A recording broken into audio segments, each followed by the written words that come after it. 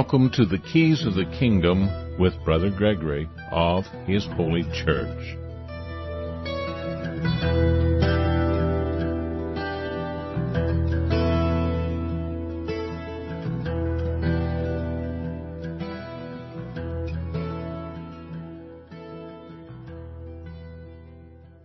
Welcome to Keys of the Kingdom. I'm Brother Gregory, and we're going to talk about the Kingdom of God. And we're going to talk about the name of Christ, and we're going to talk about the ways of Christ, and we're going to talk about the ways that are not of Christ. One of the verses that I saved to begin this show was, "Judge not, and ye shall not be judged. Condemn not, and ye shall not be condemned. Forgive, and ye shall be forgiven." Those are all put together in one place. Goes on to talk about giving after that.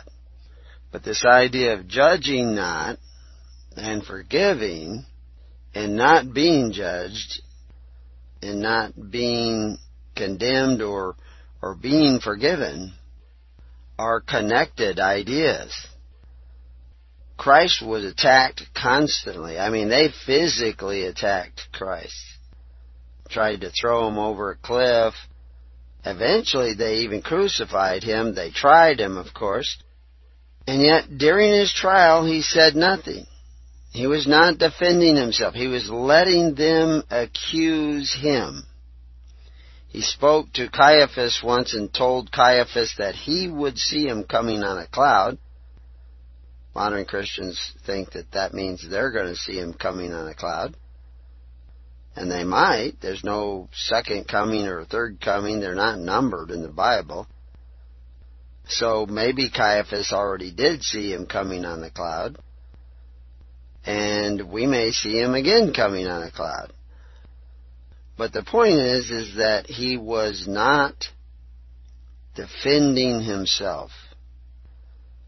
Because why?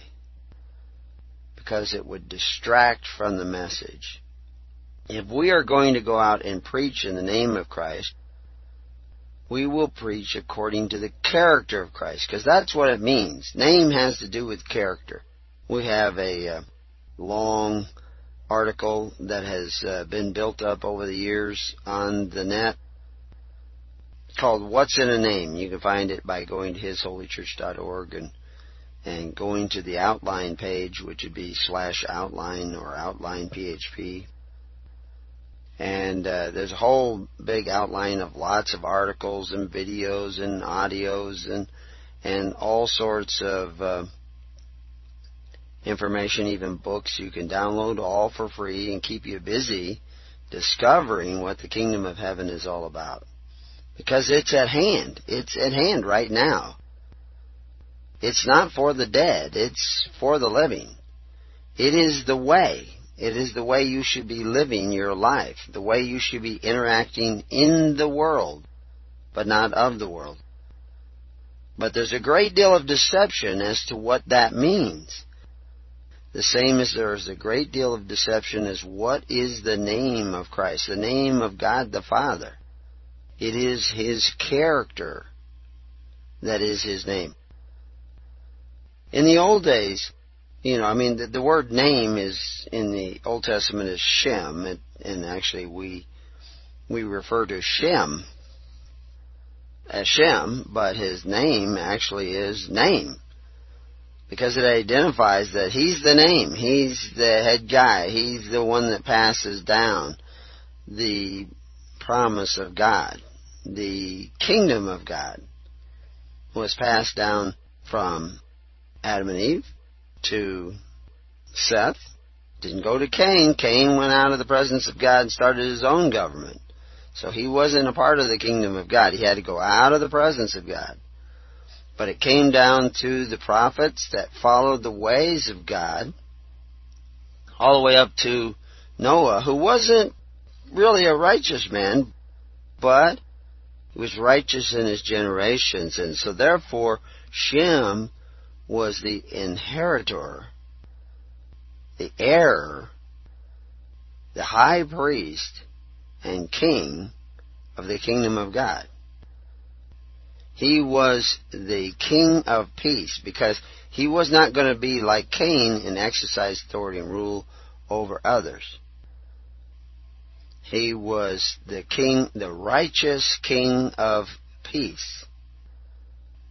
Now, at one time he had a father and mother, which was, of course, Noah and Mrs. Noah. But he lived a long time after the flood. Generations passed, and he was still alive. Amazing. According to the story, he was still alive even up until the time of Abraham. And Abraham was 9 generations after the flood, after Noah. But Noah got distracted, and he wasn't, like I said, a righteous man, but he was righteous in his generation. So Shem, though, was a righteous king of peace. He didn't set up a city-state. He operated according to the perfect law of liberty. People tithed to him. That was their taxes. Abraham even tithed to him and supported his kingdom so that he was able to move with a large entourage of people and bring aid where it was needed. And of course, if you haven't figured it out yet, that Melchizedek, who brought aid to Abraham, was the righteous king of peace. Now, if you go back in ancient documents, ancient Hebrew documents, this is well accepted, that Melchizedek was the head of the family of man, of all generations, because he was the descendant of Noah, who was passed away. Both father and mother was passed away, so he was sui juris. He had inherited everything that was his father's and everything that was his mother's. And he was the righteous king of peace of all mankind. But he did not rule over. There were many people who had followed the ways of Cain. They had gone out of the presence of God, and they had created altars to lords, Baals, Nicolaitan-type altars, systems like Cain, like Nimrod, like Lamech. And those systems were to provide them with security from marauders, from destitution, what have you. And they gave charity. But it wasn't really charity in those cities. They gave aid. They gave benefit. They were benefactors, but they exercised authority. In other words, they compelled the offerings of the people. Now, Rome did this at the time of Christ, but Rome, hundreds of years before, all their social welfare, all the charity of their society was done by free will offerings, because they were a republic. You were free from the Senate couldn't make laws that say you had to contribute to the welfare of your neighbor. People just did it. And it created the bonds of society that brought society together. That and intermarriage with other families and other communities, and communities helping communities, created natural bonds that brought people together. They weren't compacted together in social contracts. They were compacted together as a people because they helped one another. When there was an invasion, they all fought together, and this creates bonds when there was a fire, when there was a flood. Rome had a tremendous flood in its early days. They actually moved the city to the place of 7 hills, because there was this huge flood along the coast. Lots of people died, but they just decided we're going to rebuild on a little bit higher ground. So they built on the city of 7 hills. And from what I've seen, those hills ain't high enough. because that Rome will be flooded again. And people will be seeking high ground.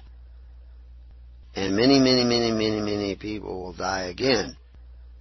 These disasters happen throughout the ages. But the great disaster that we should all be concerned with is the fact that we have gotten away from the ways of the righteousness of the righteous King of Peace, away from the ways of Abraham, away from the ways of Moses, away from the ways of Jesus Christ. Because we're not doing things in His name. We're doing things in the name of Nimrod, Cain, and Lamech, and evil Caesars and evil pharaohs. Because there were good Caesars and there were good pharaohs. There wasn't a lot of good Caesars, but there used to be a certain moral character that flowed through them that is gone away from the people, and therefore often gone away from their rulers. Because the rulers you have in whatever nation you're in across the world are a product of who you are, of how you act and relate to the rest of the world. And unfortunately, most people are not acting and relating in the ways of Christ, in the name of Christ. Oh, they profess His name. They talk about Christ. They say they even believe in Christ. I saw a post on the internet where somebody was talking about that. They believed in Jesus Christ. And they do good things, not for a reward, but because they like doing good things. And therefore they think they're saved. Because they say they believe in Jesus Christ. But which Jesus Christ? You know, if you go look up Jesus Christ on the internet under images, you Google it under images, you'll get all kinds of images of Jesus Christ. And He looks like this, and He looks like that, and in some places He's black, in some places He's white, in some places He's got long hair, in some places He's got short hair, and some places brown eyes, in some places blue eyes, etc., etc. Now, if there's that many different visions by artists with pen and paper and ink as to what Christ looks like, then how many versions of Christ are there for the people who paint pictures with words? Well, there's lots. There's lots of different Christs out there. Images of Christ painted with words. People describe, Christ is this way. Christ wants you to do this. Christ is like this. Christ means this. And they base it all on the Bible, but they all come to different conclusions. But these are private conclusions by individuals. The only truth that's in the Bible is in the spirit of He who wrote it, in the hearts and minds of men who wrote the words. When we read it, we don't necessarily hear what they meant. This is one of the great revelations of my life, is that when I'm reading the Bible, and the ministers who taught me and the teachers who taught me were reading the Bible, we were getting a different message. Because they were getting a message from their intellect. Their intellect was deciphering based on knowledge, based upon their flesh and blood understanding of the text, based on their study of history, etc. And they're wrong. Many of them were wrong. Oh, they had some of it right. You can't say anybody is completely wrong. But, there's a whole thing in the Bible about, if you've committed one sin, you've committed them all. You're completely condemned. And you can't save yourself by perfect living, although we are called to be perfect. But what this deal is with this interpretation of the Bible and our personal interpretation of who we think Christ is, that's what we believe in. We believe in the image of Christ that we have created or others have helped us create in our minds. We believe in His teachings. We believe in God and the image of God that we have created in our own minds. That's idolatry. Well, then how do we believe in God? How do we believe in Christ? How do we know if we're believing in the right Christ? Well, Christ told you it wouldn't be by flesh and blood. You're not going to go study some book and then you know Christ. You have an intimate relationship with Christ. You're not going to be able to dive into your own imagination and do it either. Although this is one of the things that is often done with religion is they get you to do an altar call or, come up in front of everybody, create an emotional experience. They use music, they use chants, they use, high-sounding words, and they get you to have this emotional experience, and you imagine that you've accepted Christ. Now, the interesting thing is, when you think you've accepted Christ, you may be actually starting out on the road to accepting Christ. You may have an epiphany, a spiritual epiphany that leads you to go a particular way. But the first thing the devil's going to want to do is distract you from that by creating the idea that you're just saved. That's it. You just thought a thought and you're saved. You don't have to look any farther. But that's not the case. You do have to keep looking because that's what Christ said. He said, "Seek ye first the kingdom of heaven and the righteousness of God." Now, the righteousness of God, that's pretty big. That's a pretty big thing to seek. What's righteous in this moment? What's righteous in the next moment? Because my circumstances changes. Righteousness is the same, but is it righteous to give to this person? Well, maybe. Okay, what about the next person? Is it righteous to give to them? Maybe. Maybe it's not. Maybe what they need is to go without. And you shouldn't give to them. That would be righteous. The slothful should be under tribute, and if they're slothful in the ways of God, you should not be helping them get out from underneath tribute because they're supposed to be under tribute. If they want to, God didn't send us here to help people get over their hangover. He sent us here to help people stop getting drunk. We're not supposed to be making people comfortable in their sins. And what is their sins? Well, of course, Cain, attacked his brother. Hit him over the head. Well, we attack people all the time. We make accusations at people. We accuse them. We humiliate them with accusations in the public. We may not do it overtly. It's really easy to see when you see some of the ranting and raving that some people post on the internet. It's very easy to say they're angry, but sometimes it's just a little subtle anger or impatience. Anger, impatience. It's just a matter of degree. And we begin to stray from the character of Christ, the name of Christ. We begin to become angry. Or we become, like I say, maybe it's not anger, and you say, well, I wasn't angry. But were you impatient at all? Might have been a little impatient. A little disappointed in the people. Get this. Write this down. Everybody should write this down.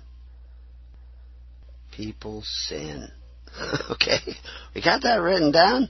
We should not forget that. We should figure on it that people sin. People are under strong delusions. People are in error. People are injured. People are confused a lot of times because they were injured when they were small children. And they've never gotten over it. And they carry that baggage. Now, they can be released of that baggage through forgiveness, but that's not going to be in a moment.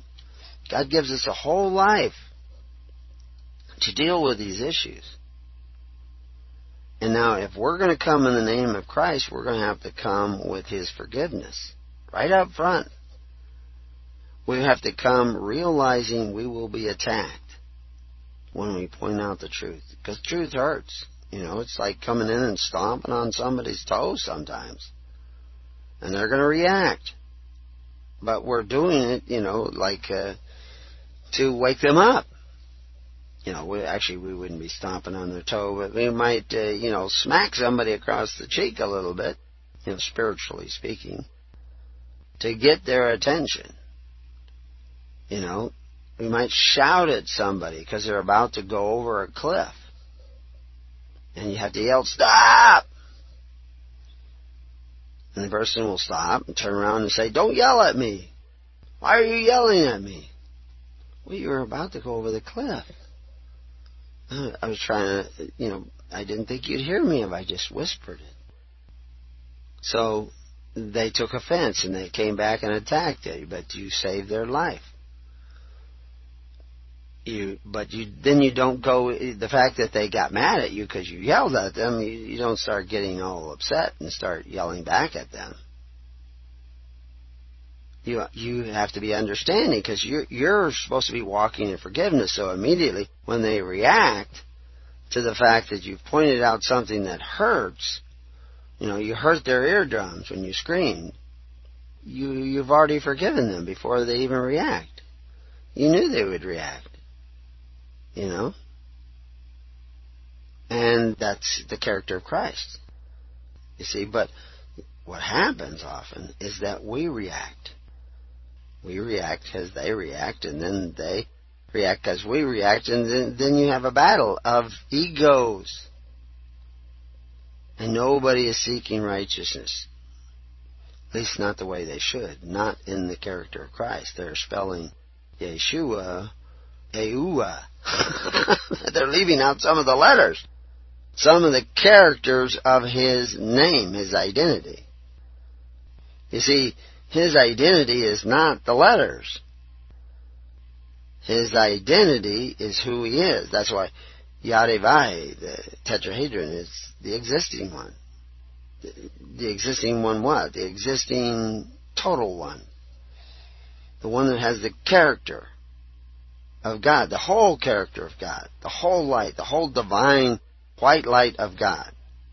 That's the name of God.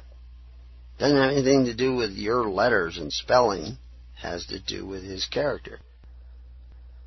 So we're going to take a look at that character and match it up with our own. You match it up with yours, and I'll work on matching it up with mine when we return to Keys of the Kingdom.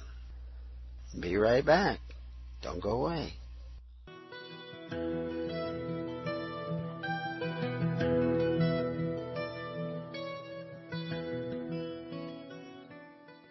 Welcome back to Keys of the Kingdom. And we're talking about His name, we're talking about His ways, we're talking about His character, and of course His is Yeshua, Jesus, the Christ, the Messiah, the Messiah, the Anointed, because that's what those words, Christ or Christos, and Messiah or Messiah, mean. They mean anointed. And anointing, in a symbolic sense, is oil, often poured upon the head of an individual. Oil was a very important part of the health of an individual. But this oil was an anointing oil.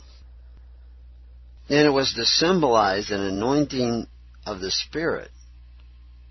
Not water, but oil. And oil and water don't mix necessarily. Unless you want to hydrogenate it, which of course is not a good thing to do with oil, especially those that you consume. But when we're talking about the name is a symbol. It's not the individual. It's a symbol of the individual.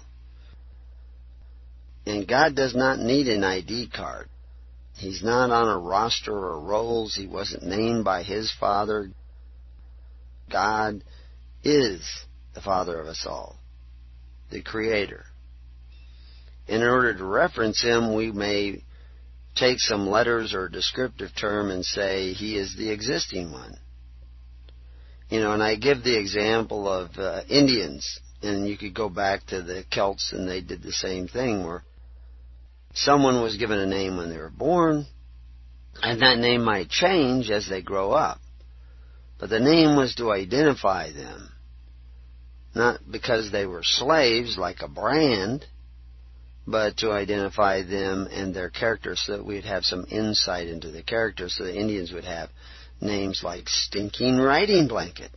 I always thought that was an interesting name for an Indian. And we think that sounds like a terrible name, but that's actually a good name because it meant he was a very good horseback rider. He was very good at riding. He rode all the time, and the horse blanket was smelly because it was full of horse sweat. And so they call him Stinking Riding Blanket, which is a very complimentary name. It doesn't sound that way to us, but we don't live in that culture. That's a translation into our own language and into our own culture. That's one of the things you need to understand when you're reading the Bible, especially if you go back and read it in the Greek or the Hebrew. It's not just about translating the words into corresponding English words, but reading it in the context of the culture of the people. See, a man who had no father and mother meant that he was his own man. His father and mother had passed. Now he was the head of the household.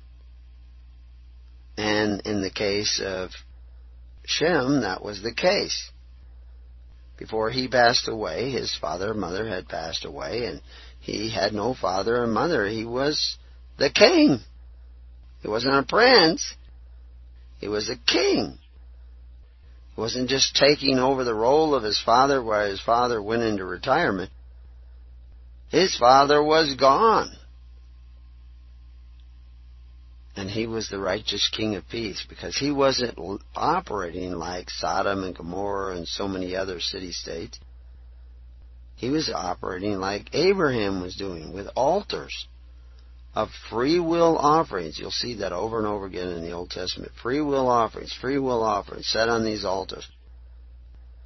And you've been led to believe that when those offerings were laid on an altar, that they piled up a bunch of sticks and burnt them up. And then the smoke went up into the air. And we show in the book that Kingdom Comes, and in another book that will be coming out, Altars of Blood, or Blood on the Altar. I think it'll be Altars of Blood. I keep vacillating back and forth. We'll know when we got it finished. I actually talked to the printer about it this last week, but it's not ready for that. It's still got to go through a lot of editing. And we have articles coming out and other audios coming out that will help set the scene so you'll understand that those altars, even in the days of Abraham, were living altars. They weren't piles of stone. Now, they may have piled up stones as a symbol of that, but of what they were really doing. But once you understand their culture and what these words were meaning in their culture, that gathering of stone is a gathering of friends. Same word. Giving the kidneys of a sheep to say, give the kidneys of the sheep to the Levites, is the same as saying, give the control of your sacrifice to the Levites. That's right. It's exactly the same word. You see, words are but the signs of ideas. Samuel Johnson said that when he wrote his dictionary. But in that culture, and in that language, words had two meanings. They had an abstract meaning, and they had a physical meaning. So the idea of giving the control of something to somebody is the same word, same exact word as kidney. That's right. Same exact word. that if you were going to give the control of your sacrifice, because, those Levites weren't sitting around eating kidneys all day. That was their share of the sacrifices, the kidneys, according to what they're telling you in the Bible. But what they're really saying is the control of the sacrifice was theirs, and that sacrifice was used to take care of the needy of their society in a way that strengthened the poor. You see, because the sin of Sodom and Gomorrah, it wasn't homosexuality, that wasn't the sin, that was the product of the sin. That's where the people went when they committed the sin. And what was the sin? In a time of affluence. This is what it says in the Bible. I'm not making this up. They did not strengthen the poor. They weakened them. They weakened them with a system of altars of social welfare that was like the Corban of the Pharisees. See, Corban means sacrifice. Remember that Jesus said the Corban of the Pharisees made the Word of God to none effect. Now this is a topic we cover over and over again, and the reason I always go back there is because it's really very key to understanding Christ. Because Christ was saying, you want eternal life, you have to keep the commandments. You know the commandments, keep them.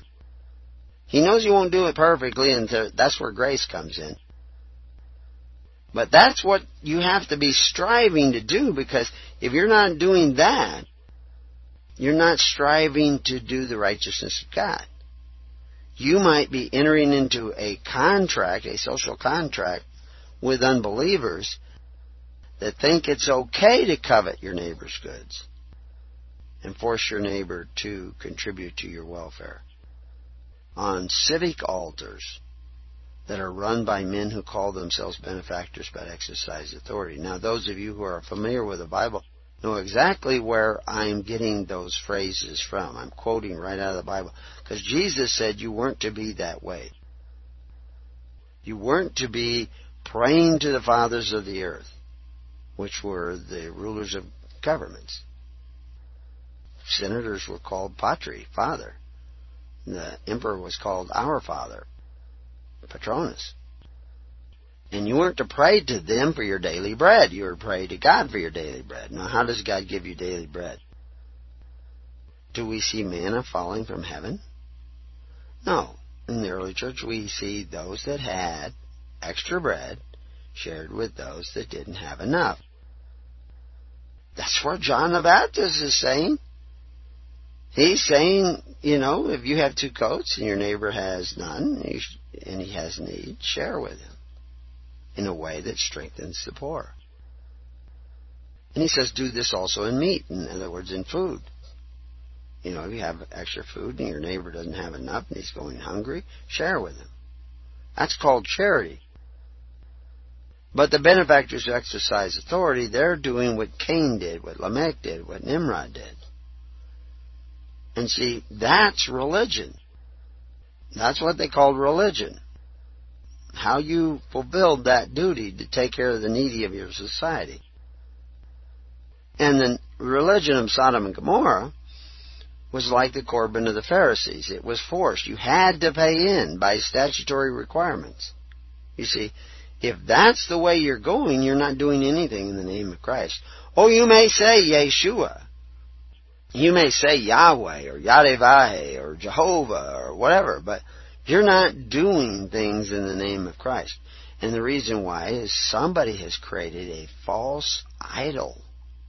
They have drawn the image of Christ to you. We recently had somebody who, and I've seen this numerous times, so we'll just give this as a general example. And you'll see pastors doing this. You'll see people who think they're born again doing this. They will go out and help a neighbor who has a need. And that's good. That's good. That's like Christ. Because He helped people. And see, the modern church, they have charitable institutions, or programs within their institution, within their religious organization. Why do I use that term, religious organization?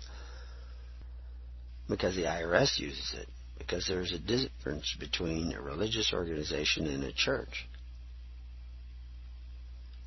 And they're a religious organization because they help the needy. They go out and perform that duty to God and their fellow man. That's what religion was, and we've covered that in numerous shows. That was the definition of religion 200 years ago. The performance of your duty to God and your fellow man. Now it's just what you think about the divine, what you think about the Supreme Being, which is kind of ridiculous. And in a previous show, I referred to as divine creature. Well, God is not really a divine creature because He wasn't created. But He is in the sense that a creature is a living thing. He is a creature in that sense because He's not a dead stone idol. He is also not a figment of your imagination, although many people are beginning to think that. Almost everybody who thinks that are socialists. And what's a socialist? A socialist thinks it's okay to take away from your neighbor to provide benefits for the needy of society, especially themselves. And, of course, from the beginning, Moses said it wasn't. From the beginning, Abraham thought it wasn't. When he had saved all the people of Sodom and Gomorrah so that they could be free, or they could go back to Sodom and Gomorrah and go into the bondage of that civil society, he said that he wouldn't take anything. He didn't covet anything. He didn't want any of their stuff. They could have all their stuff back. Why did the king of Sodom and Gomorrah want them back? Because he wanted their stuff. Because once they go back into Sodom and Gomorrah, they have to pay into his treasury. He will be rich again. You see, he wanted them back. He needed those people because those people make things, he'll tax them. They're under tribute in Sodom and Gomorrah, as they are in most countries today. And they should be under tribute because they are slothful. That's what the Bible says. The slothful should be under tribute. Slothful in what? Seeking the kingdom and the righteousness of God. And how do we do that? We create living altars of stone. Now, we are all altars of clay, Adama. If you go back in the book and read the book Thy Kingdom Come, or the pamphlet, The Sacrifice of Sophistry, or Artifice and Language Land, you will see that this idea of these altars, these living altars, were simply social welfare systems based on faith, hope, and charity and the perfect law of liberty. They weren't mindless rituals of killing sheep and burning them up so that the smoke goes up to heaven and pleases God. Where do you guys get this stuff? Well, I know where you get it. But you're making it up. The language doesn't bear you out. Common sense doesn't bear you out. They say, that was a type of Christ's sacrifice. Just keep making it up. It was the way. Jesus came to take the kingdom away from those who had unmoored it from the principles of God and had created a superstitious religion devoid of pure religion and very much spotted by the world. Remember, pure religion is taking care of the needy of your society, the widows and orphans of your society, unspotted by the world. That's pure religion. And the word world there is constitutional order and system of government. And why did they put that word world there? Because there's a lot of different words. I had a preacher say, you can't just make up these definitions. And I said, I didn't make that up. He says, no, you have to use a known, and respected concordance. a scholar who has studied and knows the definition of that word. Okay, I said, well, which one do you want me to use? He said, well, Thayer's. I always use Thayer's, he says. And I says, okay, so what's the definition of the word world there in that statement about pure religion and being unspotted from the world? Because does it mean that we're not supposed to have any dirt on us, clay or sand or something, the dust of the planet on us?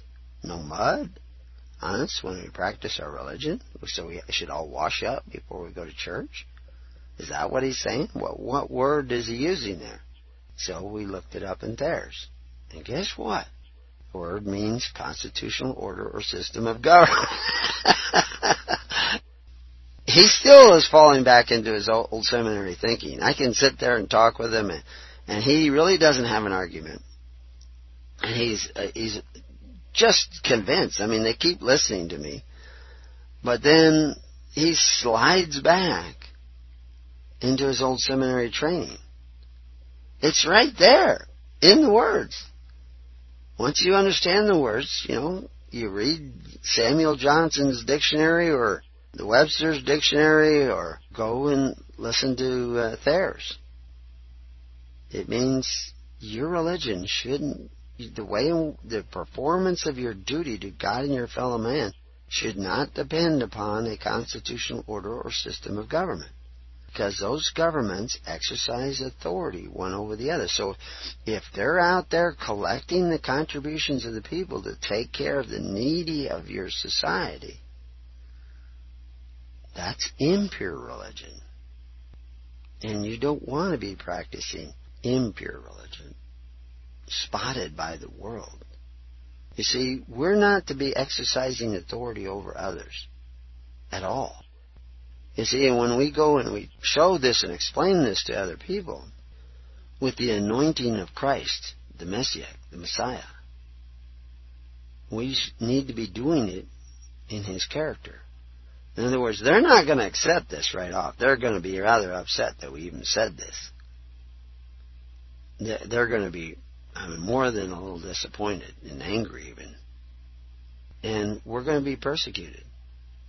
And we should not be upset at that. We should not be there defending ourselves. Just keep focusing on the truth. In 2 Chronicles 7:14 it says, if my people, which are called by my name. Now again, this is not spelling by His character. They live by His character. Shall humble themselves and pray and seek my face. Focus on Him and His righteousness and His righteous ways. And turn from their wicked ways.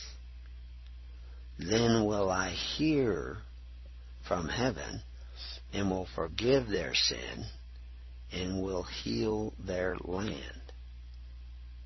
Now this idea of hearing, because he says if when they went and elected Saul, that was called a rejection of God, because they wanted to elect the commander-in-chief who would run the army and protect them and guarantee them, but they were told that he's going to take and take and take and take and take, and he's going to take your sons and daughters, first fruits of your labor, all this. He's going to do this because why? Because you're rejecting God and His ways. This is all going to happen. And then he says, and when you cry out, I'm not going to hear you. Now here in 2 Chronicles 7:14, he's already explaining that if you turn from those wicked ways, I will hear you. If you turn from those wicked ways and seek my face, you can't turn from those wicked ways and go start up new wicked ways. You have to see. Now this is the character of God. Now you need to do the same with others. Back to that, forgive so that you may be forgiven. Give so that you may be given to. Judge not. Let God do the judge. Don't usurp God. Don't hold anger and animosity against your neighbor in any way. If he is angry with you and abuses you, forgive him. Don't run to defend yourself. Stick focusing on the face of God, the character of God. Don't be going the other way. Anyway, if you want to look up that, what's in a name, and again, remember, name in the culture was a description of the individual. They didn't need to have it spelled out. I mean, if you go back in those times, especially before Johnson's first dictionary, people changed the spelling of their names all the time. If I saw one fellow who was from Normandy, and he spelled his name a certain way, then he came to England, he started spelling it in another way. It was more according to the custom of the way they spelled things in England. Then he went back to Normandy to live for numerous years, and he began to spell it the way they did in Normandy. It didn't matter. He was still who he was, and his name described him. You know, like one of my relatives, Strongbow. At least we believe he's one of our relatives. It goes back to 1066, you know. My last name is Williams, so some people think that, I might be related to William the Conqueror, but the reality is our name wasn't Williams. We changed it back in the 1600s to Williams, actually really early, even before that, I think. Back in the days of, I'd have to go back and look at it. We were in Ireland at the time when we changed it. But it was a long time ago. We changed it because the theory is that they were cutting off our heads under the old name. So we changed it to Williams. And there's a whole book written about that. But anyway, what we really want to get into in this show and the next show is following another whole line of topics and understanding. And we're going to begin with Luke 3:11. And it says, He answereth and saith unto them, He that hath 2 coats, let him impart to him that hath none. And he that hath meat, let him do likewise. Now that's in chapter 3 of Luke. And they're talking about people like John the Baptist. John the Baptist is saying this is what you should be doing. And why is this a topic? Well, of course, those of you who have studied our articles on Corbin and sacrifice of sophistry and all these things that we've written in books know that at the time of Jesus Christ, Herod, in the articles on baptism, Herod had implemented a social welfare system like the Corbin of Rome. Not the Corbin of Rome originally when Rome was rising as a great republic and free nation, but as Rome was declining into a despotic empire that took away the rights of not only the neighbors but of the citizens of Rome itself. They had created a new system of Corbin run through their temples, which were government temples, just like Herod's temple was a government temple. It's a government building. That was part of their religion, yes, but their religion then, as it was 200 years ago in America, religion was how you performed your duty to God and your fellow man, how you took care of the needy of your society and provided for the needy of your society. And so they built these temples. These are government temples. Now there's a distinction between one type of government temple, such as a real church, and the government temples you see down in county or state capitals. Those are temples too. And we're going to talk about that when we return to Keys of the Kingdom, and we're going to show you the great delusion of our time and the false religion of our time. So when you come back, we're going to show you this. And some of you are going to like it, and some of you are not. So anyway, until we get back, peace on your house, and may God be with you. God bless.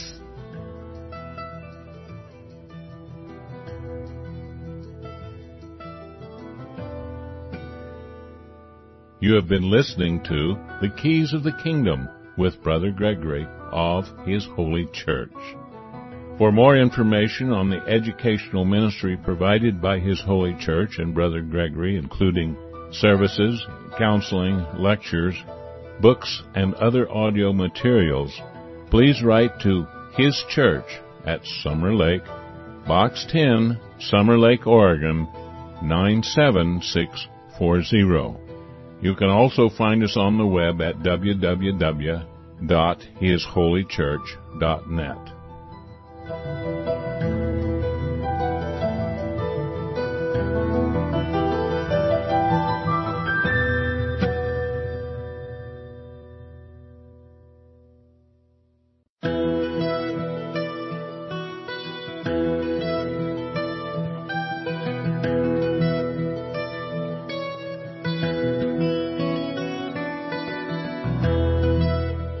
Welcome to the Keys of the Kingdom with Brother Gregory of His Holy Church.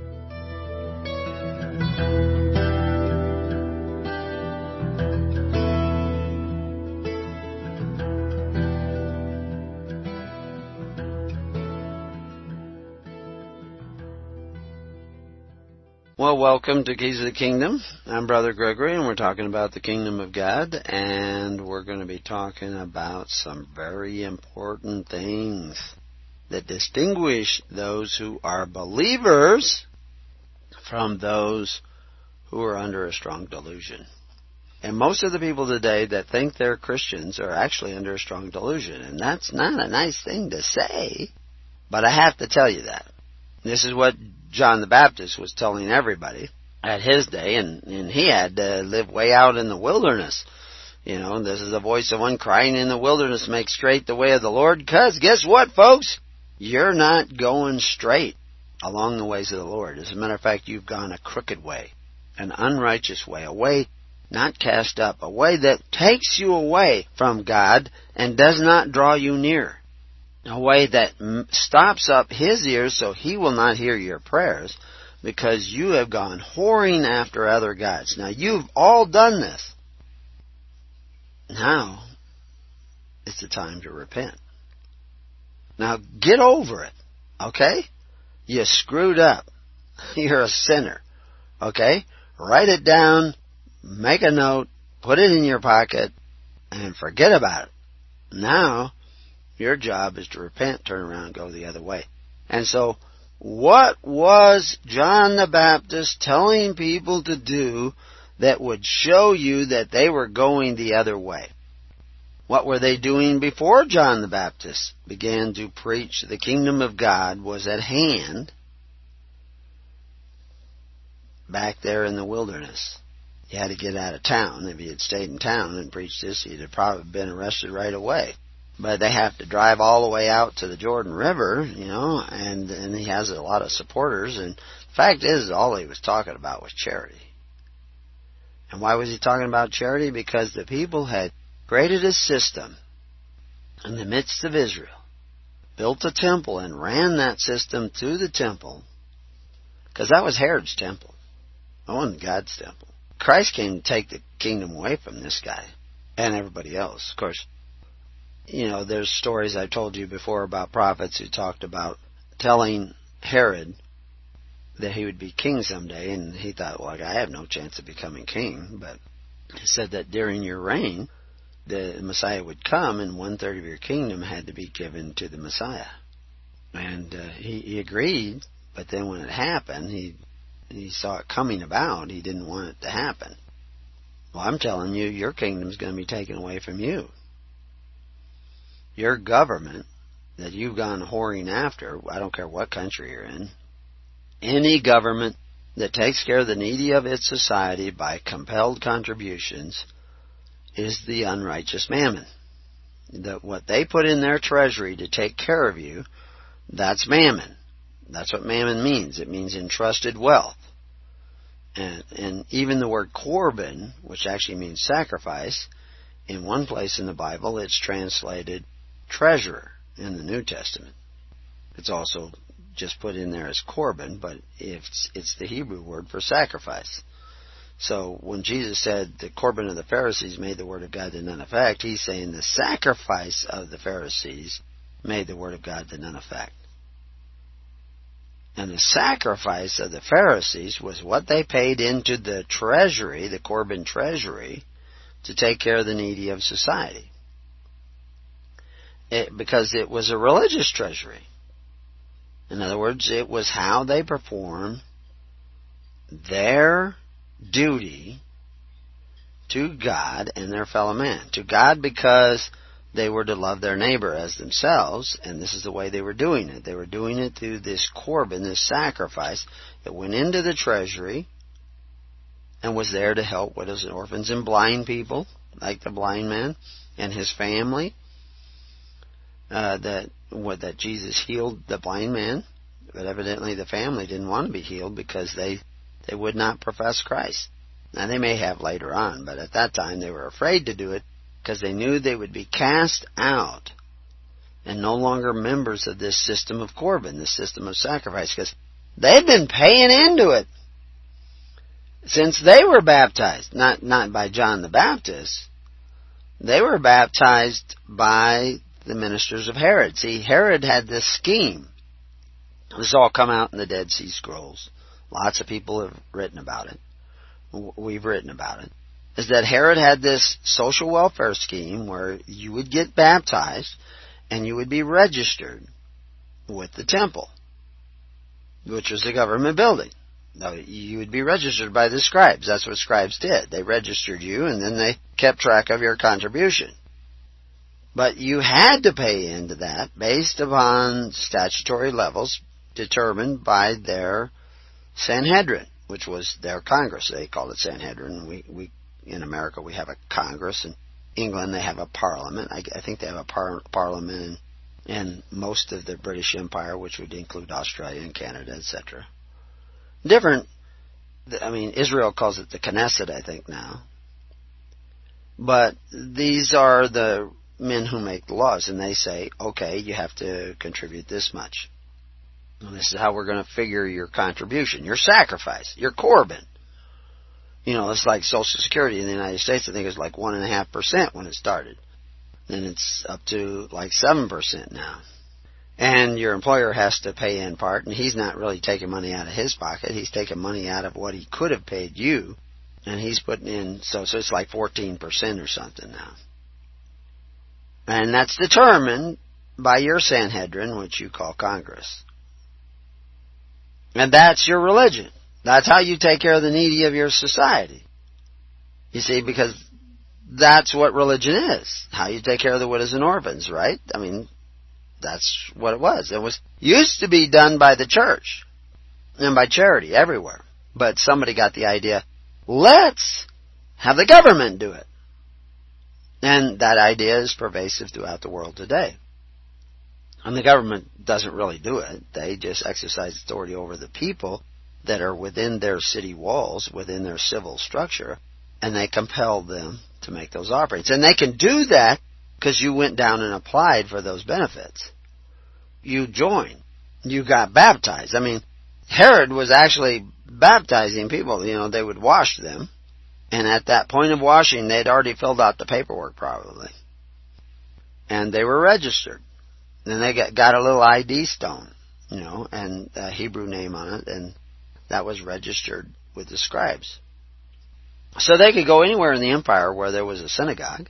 And if they had a need, they could get funds there. And then that synagogue would be reimbursed by the money that went into the temple.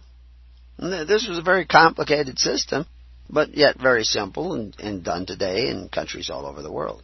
I mean, they had ways of moving funds about and paying and helping the needy of their society. And that was religion, but it just wasn't pure religion. Pure religion is to do that, not spotted by this compact, these agreements, these covenants that you make with these men like Herod, or Lamech, or Nimrod, or Cain, or Caesar, or whatever. You don't make agreements with them. You don't ask their ruling judges, their government, to force your neighbor to contribute to your welfare by compelled contributions. Because that would make the Word of God to none effect, because it's based on covetousness, not love, you see. It's based on force, not free will sacrifices. Forced sacrifices. In that simple little description, you see the difference between Christianity and the rest of the world. And that's why Christians are persecuted.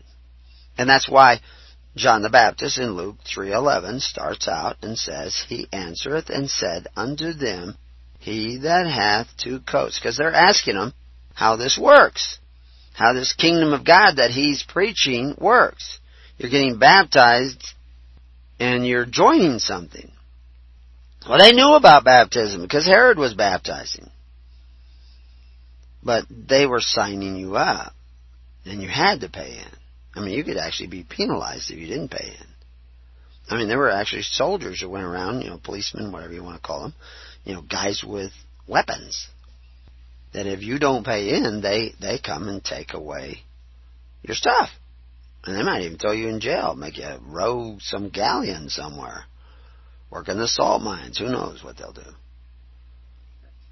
But John is saying if you have extra, if you have two coats, if you have some extra money, if you have enough for yourself so that you're not starving your children or even starving yourself. There's a lot of people, they give away everything. And, of course, there is a place for that. But we have to be very careful because there's a lot of foolish giving, too. But anyway, if you have two coats and your neighbor doesn't have one, let him part with the one that he doesn't need. And you were to do this also in meats, he said. Let him do likewise. In other words, charity. Free will offerings. Given to men you trust. I mean, what are you going to go around to every widow in your community? Do you have enough coats? Do you have enough? It's so much more practical to hire somebody who's really a dependable individual. And he'll go around. And he'll just spend full time, because, if you have to stop, plowing your fields and harvesting your crops and milking your cows and whatever it is that you do for a living, if you have to stop and go around every week, you by yourself, and check on all the widows, and of course everybody else in the community has to do the same. That's everybody spending all week going around checking to see if anybody needs any help. That's ridiculous. That's stupid. It doesn't take a rocket scientist to say, hey, we're going to get one guy, he checks on all the widows. And we'll give him enough to cover his day because that's a lot of work. Widows and needy of society. And we want to make sure that they're really widows. That they don't have a bunch of family that could be taking care of them and that she just wants to be on the dole. Because she can't get along with her kids or whatever it is. And, or she wants to have her own car and her own space and her own apartment. And her kids don't have enough money to do that, so she wants everybody else to pay for it. Well, that's ridiculous. No, family is supposed to be taken care of, When we're talking widows, we're talking about a woman with small children, not grown children. The family should be taken care of. Don't you have homes of your own? Of course. And of course that's so much more practical, and it allowed the church to actually do a better job because it was discretionary giving, wise giving. They did a better job than the Roman government. With all of its money and funds and workers and everything and compelled offerings, the church could do a better job. And they made sure that no widows were neglected in the daily ministration. And they had to create certain institutions to do that, and we'll tell you about that elsewhere. But the point is, this is a critical element of religion, of taking care of the needy. And we used to do it in America. Don't do it anymore. But now, we read Luke 3:11, but what about the first verse and up to the 10th verse? Let's read it in context. See what's going on. He says, Now in the 15th year of the reign of Tiberius Caesar, Pontius Pilate being governor of Judea, Herod being a tetrarch of Galilee, and his brother Philip, tetrarch of Iturea, and of the region of Trachonitis, if I get that right, and Lysanias, and the tetrarch of Abilene, and that's not in Texas, Annas and Caiaphas being the high priests, so that they weren't necessarily high priests at the same time, but they were over a period of time. The word of God came unto John, the son of Zacharias, in the wilderness. In other words, he figured something out. Not by flesh and blood, but like Peter did, by the Word of God. The Word of God came to him and he realized, holy smokes, we've screwed up.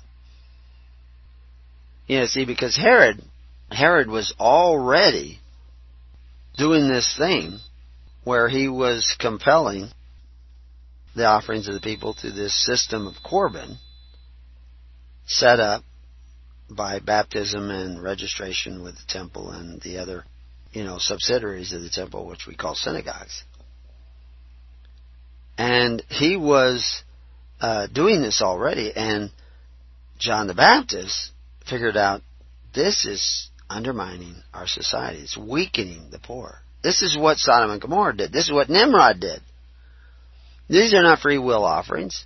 He was probably out there studying with a bunch of Essenes or something, or reading. Because the Essenes understood this. And he understood this. But really what made him aware is this revelation of God. And it says, and he came into the country about Jordan, preaching the baptism of repentance for the remission of sins. You see, so they're telling us that, Philip and Herod and Pontius Pilate all have this other deal going on.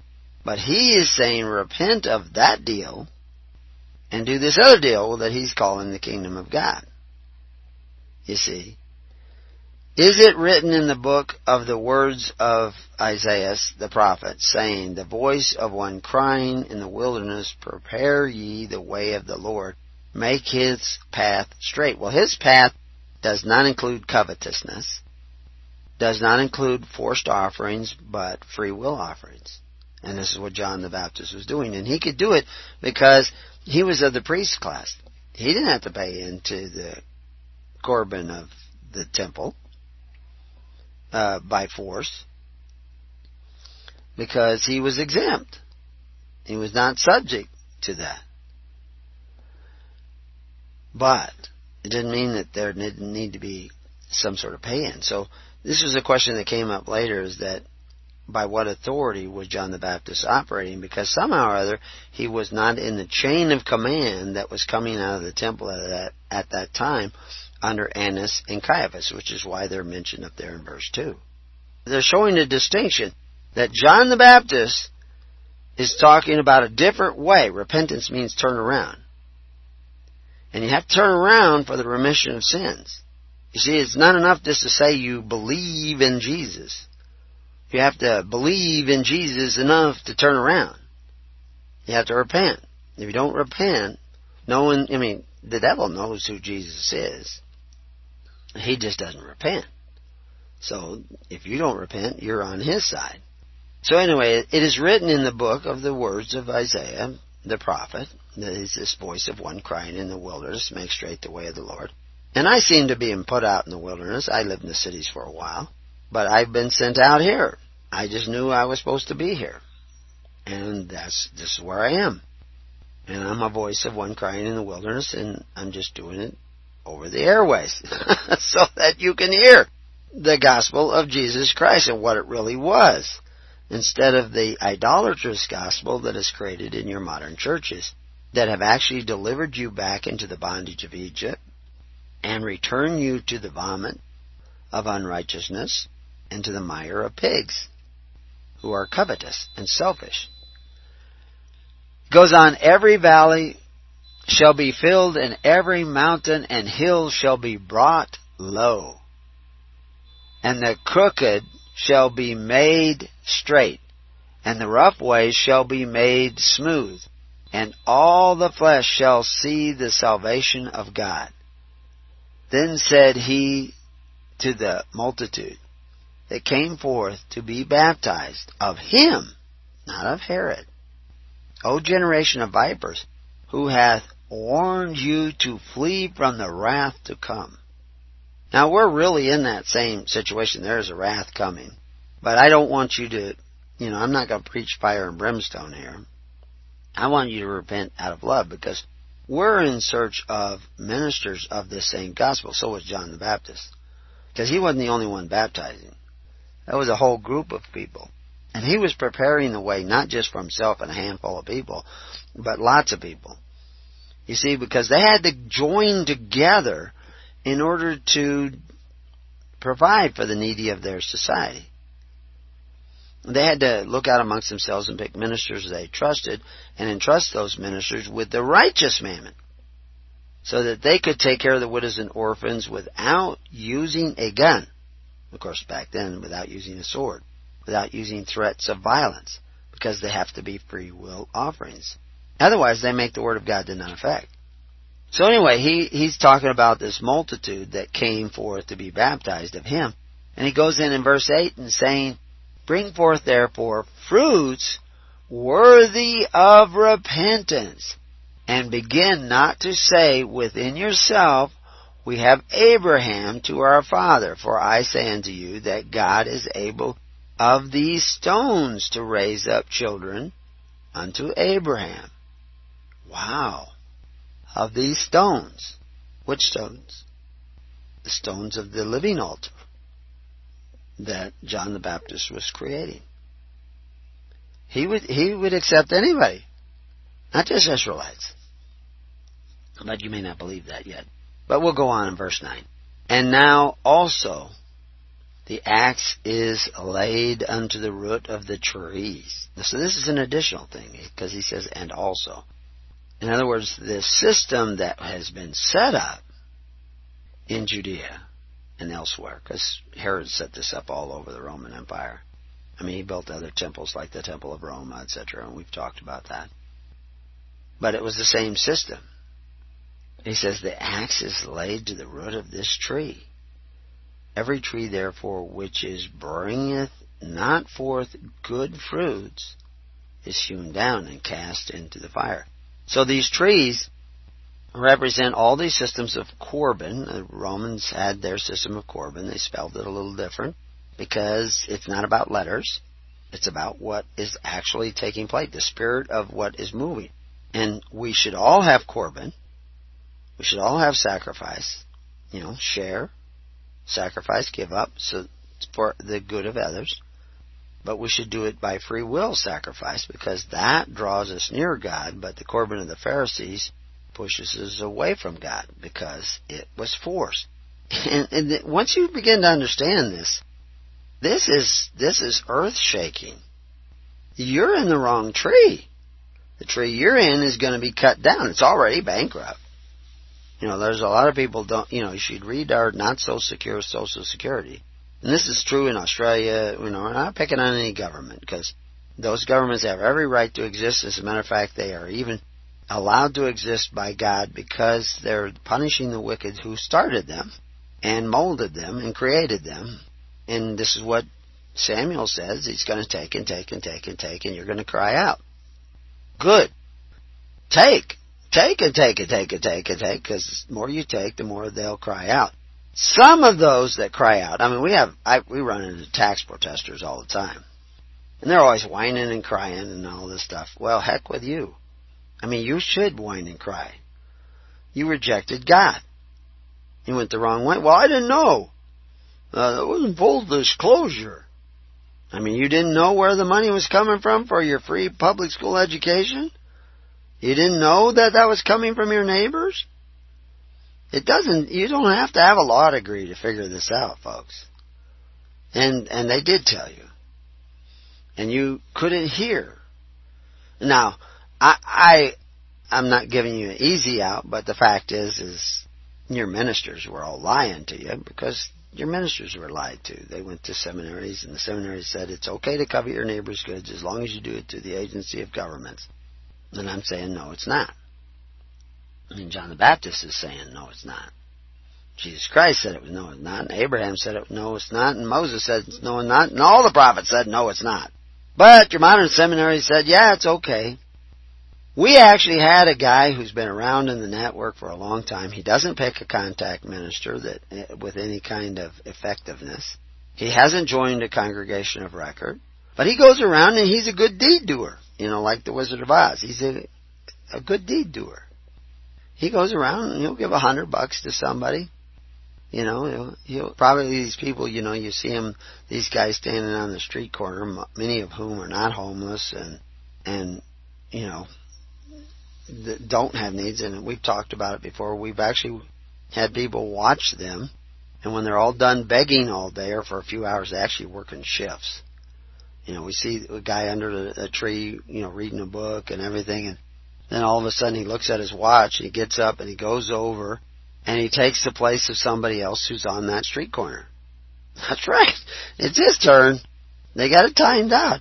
And then the guy who's on the street corner, he goes over to a bunch of guys sitting in the shade on lawn chairs, and he sits down and has a beer with them. And then you see people drive up and they say, oh, homeless. He's got a little sign that says homeless. Now, there might be some real homeless people out there. And they hand some money out. We see them handing some money out the window. You know why they're doing that? It makes them feel good. That guy's providing a service.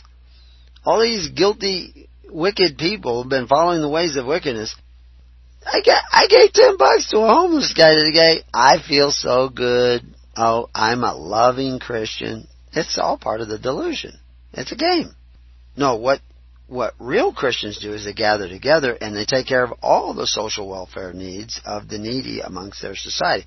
Now, they may give a little bit to homeless, but they do enough to know, is this really a homeless person? Is this guy really seeking the kingdom of God, or am I just enabling some lazy bum who wants to sit most of the day in the shade of a tree drinking beer and reading a book? But he's got a 2-hour shift on the corner where he brings in $20-$30, and everybody does it, and they all live in the same house, or they live in the same trailer somewhere else, and they're collecting Social Security benefits at the same time. This is just extra drinking money. This is what's going on, folks. But now, what are you supposed to do? What does repentance look like? Come back in a minute, and we'll show you. Be right back.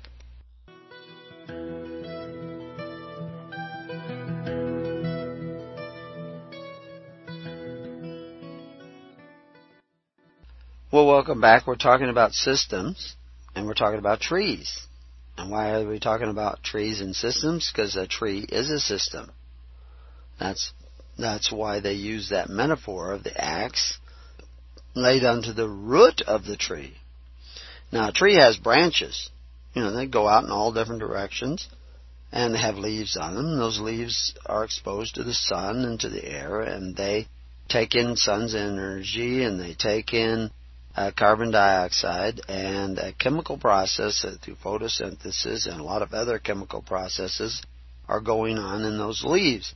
And things are changed, and they're put into the leaves, and then those nutrients are changed and fed down through the branches all the way down to the roots.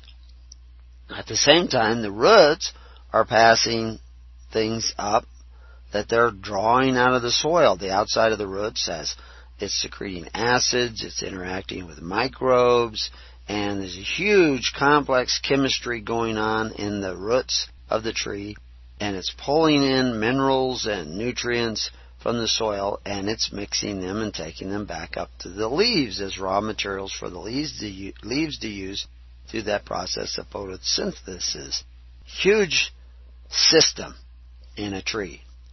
So they're talking about a axe being laid to the roots. If you cut the roots off that tree, all those leaves are going to die, the tree's going to die, it's going to fall over, it's not going to bear any fruit. And so he's talking about, John the Baptist is talking about in verse 9, that the axe is laid to the root of the trees. Every tree, therefore, which bringeth not forth good fruit is hewn down and cast into the fire. Jesus makes the same analogy when he's talking about, trees, fig trees and what have you. It's not bearing fruit. He talks about this when he talks to the Pharisees. I'm going to take the kingdom away from you. The kingdom's already there. It's just not operating according to the ways of the prophets and the ways of God. Because Herod had changed things. He made the system of Corban no longer a free will offering. And that's going to change the whole nature of his society. And it's not going to bear fruit. As a matter of fact, it's going to go bankrupt. All the money that they're putting in on a regular basis into the temple to take care of the needy of their society is going to be stolen away, because men who seek power will seek office, and they will take those funds to buy their office, because they were selling offices in those days. They were selling the seats on the left side. They were selling these positions because they were very lucrative. The priests, they excavated in Israel, they found that the priests' quarters at the time of Jesus Christ, what was left of them in different places where they were excavating in these archaeological digs, were more opulent than those of Herod himself, because they were using the money. I mean, in most governments, you can find the scandals in Australia and the United States and lots of places. Millions, billions of dollars have gone missing. Nobody knows where it is. It just disappeared. Because you created central treasuries. Everything had to go up into one central treasury and then filter down to all the little branches. That's not the way God's tree system works. You know, it just doesn't work that way. And it will not bear fruit. The tree will strangle itself out of existence. And of course, at the time of Jesus Christ, there were riots in the street. Pontius Pilate had to send soldiers down and actually beat people to put an end to these riots. They were doing this because of this whole thing of this system was corrupted, because it was like forcing the contributions. It's like forcing the roots, squeezing the fluids out of the roots to get up into the trees. You're going to kill the tree. And this is what they were doing. It's going to make the Word of God to none effect. It's not going to be like God. So you're literally, by creating such a system, you are cutting yourself off from God. You're not drawing near, you're actually going away. And see, that's why the word korban, which means sacrifice, comes from the Hebrew word that means to draw near. Because God gives up His life, not that He's in short supply of it, but He creates life, He gives life. He's a giver of life. You are given not an infinite amount of life, a finite amount of life, but you still have to have the character of God and give life too. So, back to what we were talking about earlier. There are men going around who think they're Christians, and they give. And women who give. And they feel good about the giving. And the giving may be a good thing. Sometimes they give where it shouldn't be given, as we gave the example. And they weaken the poor. And what they give is wasted, because they're not very efficient about giving, because they just want to do it on their own when they want to do it. They're not tithing, and actually even some of the tithing goes to these preachers that have delivered everybody into bondage so that they can buy big screen TVs and take month-long cruises and have opulent quarters and nice cars and all this stuff. All of which is because they're not doing what Christ said to do, what John the Baptist said to do, what Moses said to do, what Abraham said to do, which was gather together, pick men you trust, that are charitable men, not men who exercise authority, freely give to them, and freely receive from them, if you have a need. And your prayer should be in the temple where these men gather together to help you, or in the synagogues where they gather together to help you. But it is based on faith, hope, and charity and the perfect law of liberty. This is what they're talking about. You're not doing that. You give $100, and then you sign up the people for welfare, or unemployment, or Social Security, or food stamps. That's what you're doing. Well, all those benefits come from men who exercise authority, one over the other. But you think you're off the hook now. I only had to give $100, and I got them all signed up with the government that exercises authority and practices the korban of the Pharisees, which makes the word of God to none effect. But I have done my good deed for the day. I'm a good deed doer. I'm a Christian. I said all kinds of nice, soft things about Christ and loving Christ. We have to love one another. But I just skipped over the fact that you're going to be, from now on, praying to men who use guns to take care of the needy of society by forcing your neighbor to contribute to your welfare. All legal, because your neighbor signed up too. You see, they all didn't read Proverbs that warned you about having one purse and lurking privately for the blood of your neighbor, so that you will be taken care of. And it tells you that you will be captured in the very net. You see, when you sat down and eat those benefits with the man who exercises authority, in other words, eat at the table of rulers, you didn't put a knife to your throat. You were a man of appetite. You said, yeah, let me have that SSI. Let me have that Social Security. I mean, I paid into it. My husband paid into it. Let me have that. Problem is, it's bankrupt. There's nothing in it. Not so secure Social Security. Read it on our website at hisholychurch.org. Go to the outline page, and, what is it? You push CTRL-F, and then a little box will appear, and you just type in secure. And it will go to, a little article down there. I mean, there's hundreds of articles, so it's kind of hard just to read down and find it. But if you use that little CTRL-F, you'll find it in a minute. And you read, not so secure Social Security. And it's bankrupt. There's nothing in it. Absolutely nothing. I don't care what they tell you on Fox News. There's nothing in it. It's empty. It's operating in the red. It is completely empty. There's not enough coming in to pay you. Not enough at all. Because there isn't anything in it. Everything that comes in pays interest on debt. So you take one dime, you're not taking from the money that you paid in. You're taking from the future of your children and your grandchildren. You're cursing your children. We go through this regularly. I know I repeat myself, but this is really important for you to understand, because it doesn't need to be that way with you. You could actually repent and turn around and go the other way. Lifestyle may change a little bit. Lifestyle alert. If you're not going to live in debt, you're not going to live by forcing your neighbor to contribute to your welfare, oh my gosh, you're going to have to change your lifestyle. Lifestyle change alert, just going up, so you know. But that's the price of repentance. That's the straight way of the Lord. And you haven't been going it, so you might as well know that. And so anyway, he says he's going to be hewn down and thrown into the fire. And the people asked him, saying, what shall we do then? He's telling them that their system is going to fail. I'm telling you, your system is going to fail. I'm telling you, literally, your system has already failed. There's nothing coming up from the roots anymore. It's coming from the blood of your children in the future. That's where your benefits are coming from. And the blood of your neighbor's children in the future. Because it's all debt system. Australia, England, Canada, New Zealand, South America, all these countries. Debt. Any benefit you take is coming from the future of your children and your neighbor's children.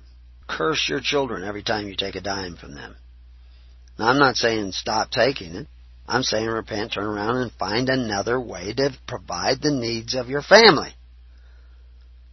And this is what John says in the next verse. He answereth and saith unto them, he that hath 2 coats, let him impart to him that hath none. And he that hath meat, let him do likewise. That doesn't mean to look around for a guy on the street corner with a sign that says homeless vet and hand him money. That's not what he says. It doesn't mean to drive around when you hear that some lady's in trouble and give her $100 and fill up her gas tank and sign her up for SSI. That doesn't mean that. It means gather together in congregations of record. In other words, where you know who you're gathered with, you decide to pick a minister who is a charitable, hardworking, industrious, caring individual who is knowledgeable in the ways of Christ and has the face of Christ, at least to some degree. I mean, none of us are going to be perfect. And put them in charge of this and fund them. and watch them to make sure they do a good job on a local level, on an individual level. That's your job. That's what you need to do. Gather together. Not just drive around and say, oh, look, I gave $100 to somebody. And I talked about Jesus. Not the Jesus that we hear about in the Bible, but a Jesus I've made up in my own head and my seminary training and my preacher helped me create. And I worship that Jesus. You see, that Jesus that says it's okay to covet your neighbor's goods, two men who exercise authority one over the other and call themselves benefactors. I'm just going to skip over those verses that say, no, it's not okay, and you shouldn't be doing that. I'm not going to read those verses because I don't need to read those verses because I believe in Jesus. You see, I've hewn Jesus down to fit into my personal, private eschatology. And I'm under a strong delusion, but I love being under a strong delusion because it makes me feel so good. So, anyway, verse 12, then came also publicans to be baptized and said unto him, now a publican is somebody who's like works for the government. You know, he might be a tax collector. Either a Gabbai or Molokai. There were several different kinds of tax collectors. And it could be, someone who keeps the roster or somebody who, an accountant, like a scribe. Anyway, they came to be baptized because they said, this guy, he's preaching love and charity and all this kind of stuff. I like that. And they said unto him, Master, what shall we do? And he said unto them, exact no more than that which is appointed to you. And we see recently in the news that certain people were targeted by tax collectors in different countries, the United States one, because of their political opinions. We see a battle going on in Texas. A lot of people that's been in the news for a while that, that people who once said something about disapproving of gay marriages, they want to ban them from ever having any government job or government contract. Because they said something, they thought something, and they spoke about it. Now they didn't go out and beat up gay people. They didn't go and bludgeon them over the head. They had an opinion that being gay is not a fruitful relationship. And it isn't, because it doesn't produce anything. It's just about them. I mean, that's, I'm not making up the laws of nature. People say, homosexuality is found in nature. Well, if evolution is true, it should have been bred out.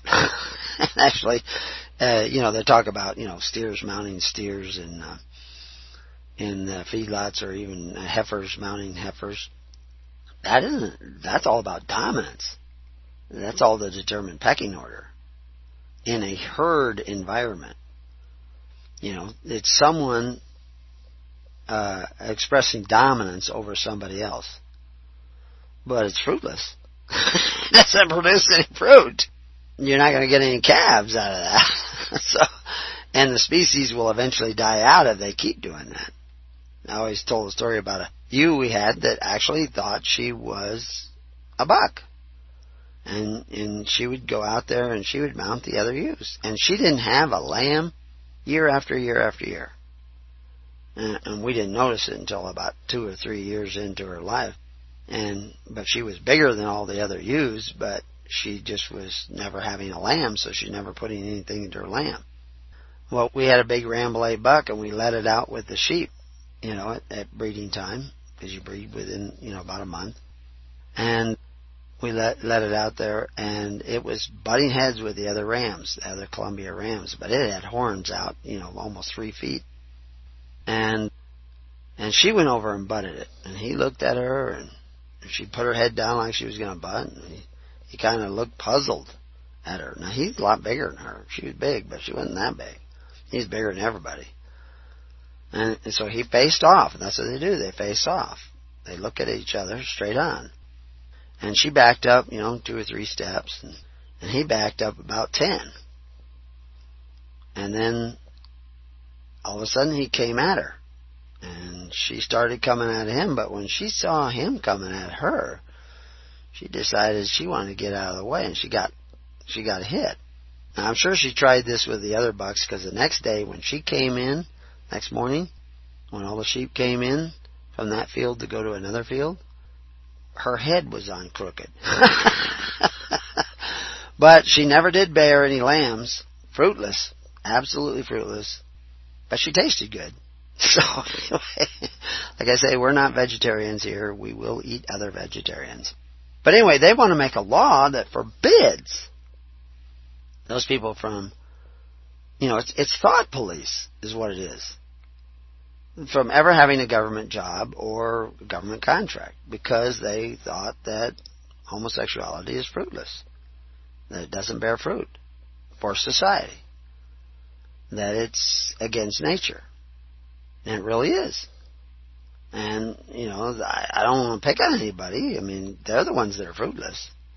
They're the ones that are evolutionary going to become extinct. Because the reality is that most of this homosexuality we see rising, it's all a product of socialism, which is why Sodom and Gomorrah had it, because that was a socialist state. And they, in a time of affluence, they didn't strengthen the poor, they weakened them with their system of social welfare by force. And of course that's what's happening today in every country throughout the world. And the axe is laid to the root of the tree. And John the Baptist is telling you the solution. And Christ said John the Baptist knew what he was talking about. And it goes on in other verses. And he said unto them, exact no more. So if you were an agent of the government, tax collector, you should not be targeting certain groups and picking on them, because you're actually taxing them when they have to hire a lawyer to defend themselves. You should be without discrimination. You see, the amazing thing is the very people that want these laws passed against discrimination are the ones who are most discriminating, these unfair laws. And I could give you all kinds of examples, but we won't get very far in this. But anyway, it says, and the soldiers likewise demanded of him, saying, and what shall we do? And he said unto them, do violence to no man, neither accuse any falsely. Be content with your wages. And of course that goes back to, now your tax collectors use soldiers. I mean, they have guns and all that kind of stuff. And they become military. It says use violence to no man. Don't shoot his wife. Don't kill his family. Don't falsely accuse somebody. Like the guy up in Idaho years ago, can't remember his name, not important, but he was trying to mind his own business. They wanted him to spy on some other people. He wouldn't do it, so they trumped up charges against him. And he eventually won a case, but when they came after him, they came armed to the teeth and shot at the dog and shot at his kid and eventually shot his wife and killed him. Killed her. Unarmed woman holding a baby in a doorway. They shot her through the neck. Horrible. And the guy got away with it. But they did pay the husband a bunch of money, I think $3 million or something. Of course, that just comes out of everybody else's pocket. But John the Baptist is saying, don't do this violence, because he knows that system will become violent, because it's unrighteous. And so it's going to breed unrighteousness. It's going to breed sloth, because it's based on force. He says, be content with your wages. Because he was saying, seek the kingdom of God and his righteousness. Why did publicans and soldiers come and ask these questions? Because they're bound in an office. They've taken oaths of office. And they are the ministers of this other system, which depends upon publicans and soldiers, police and tax collectors, in order to exact the, as the word you see exact in verse 13, from the people. And he says that system should be there, because remember, the slothful should be under tribute. And so all you tax protesters, quit whining and start repenting, turning around, and seeking the kingdom of God. And as the people were in expectation of all men, mused in their hearts of John whether he was the Christ or not. And John answered, saying unto them all, I indeed baptize with water, but another one cometh after me, whose shoes I am not worthy to latch, and he baptized with the Holy Spirit and fire. And on our next show, this afternoon, we'll talk about that Holy Ghost and the fire. Till then, may peace be upon your house, and may God be with you.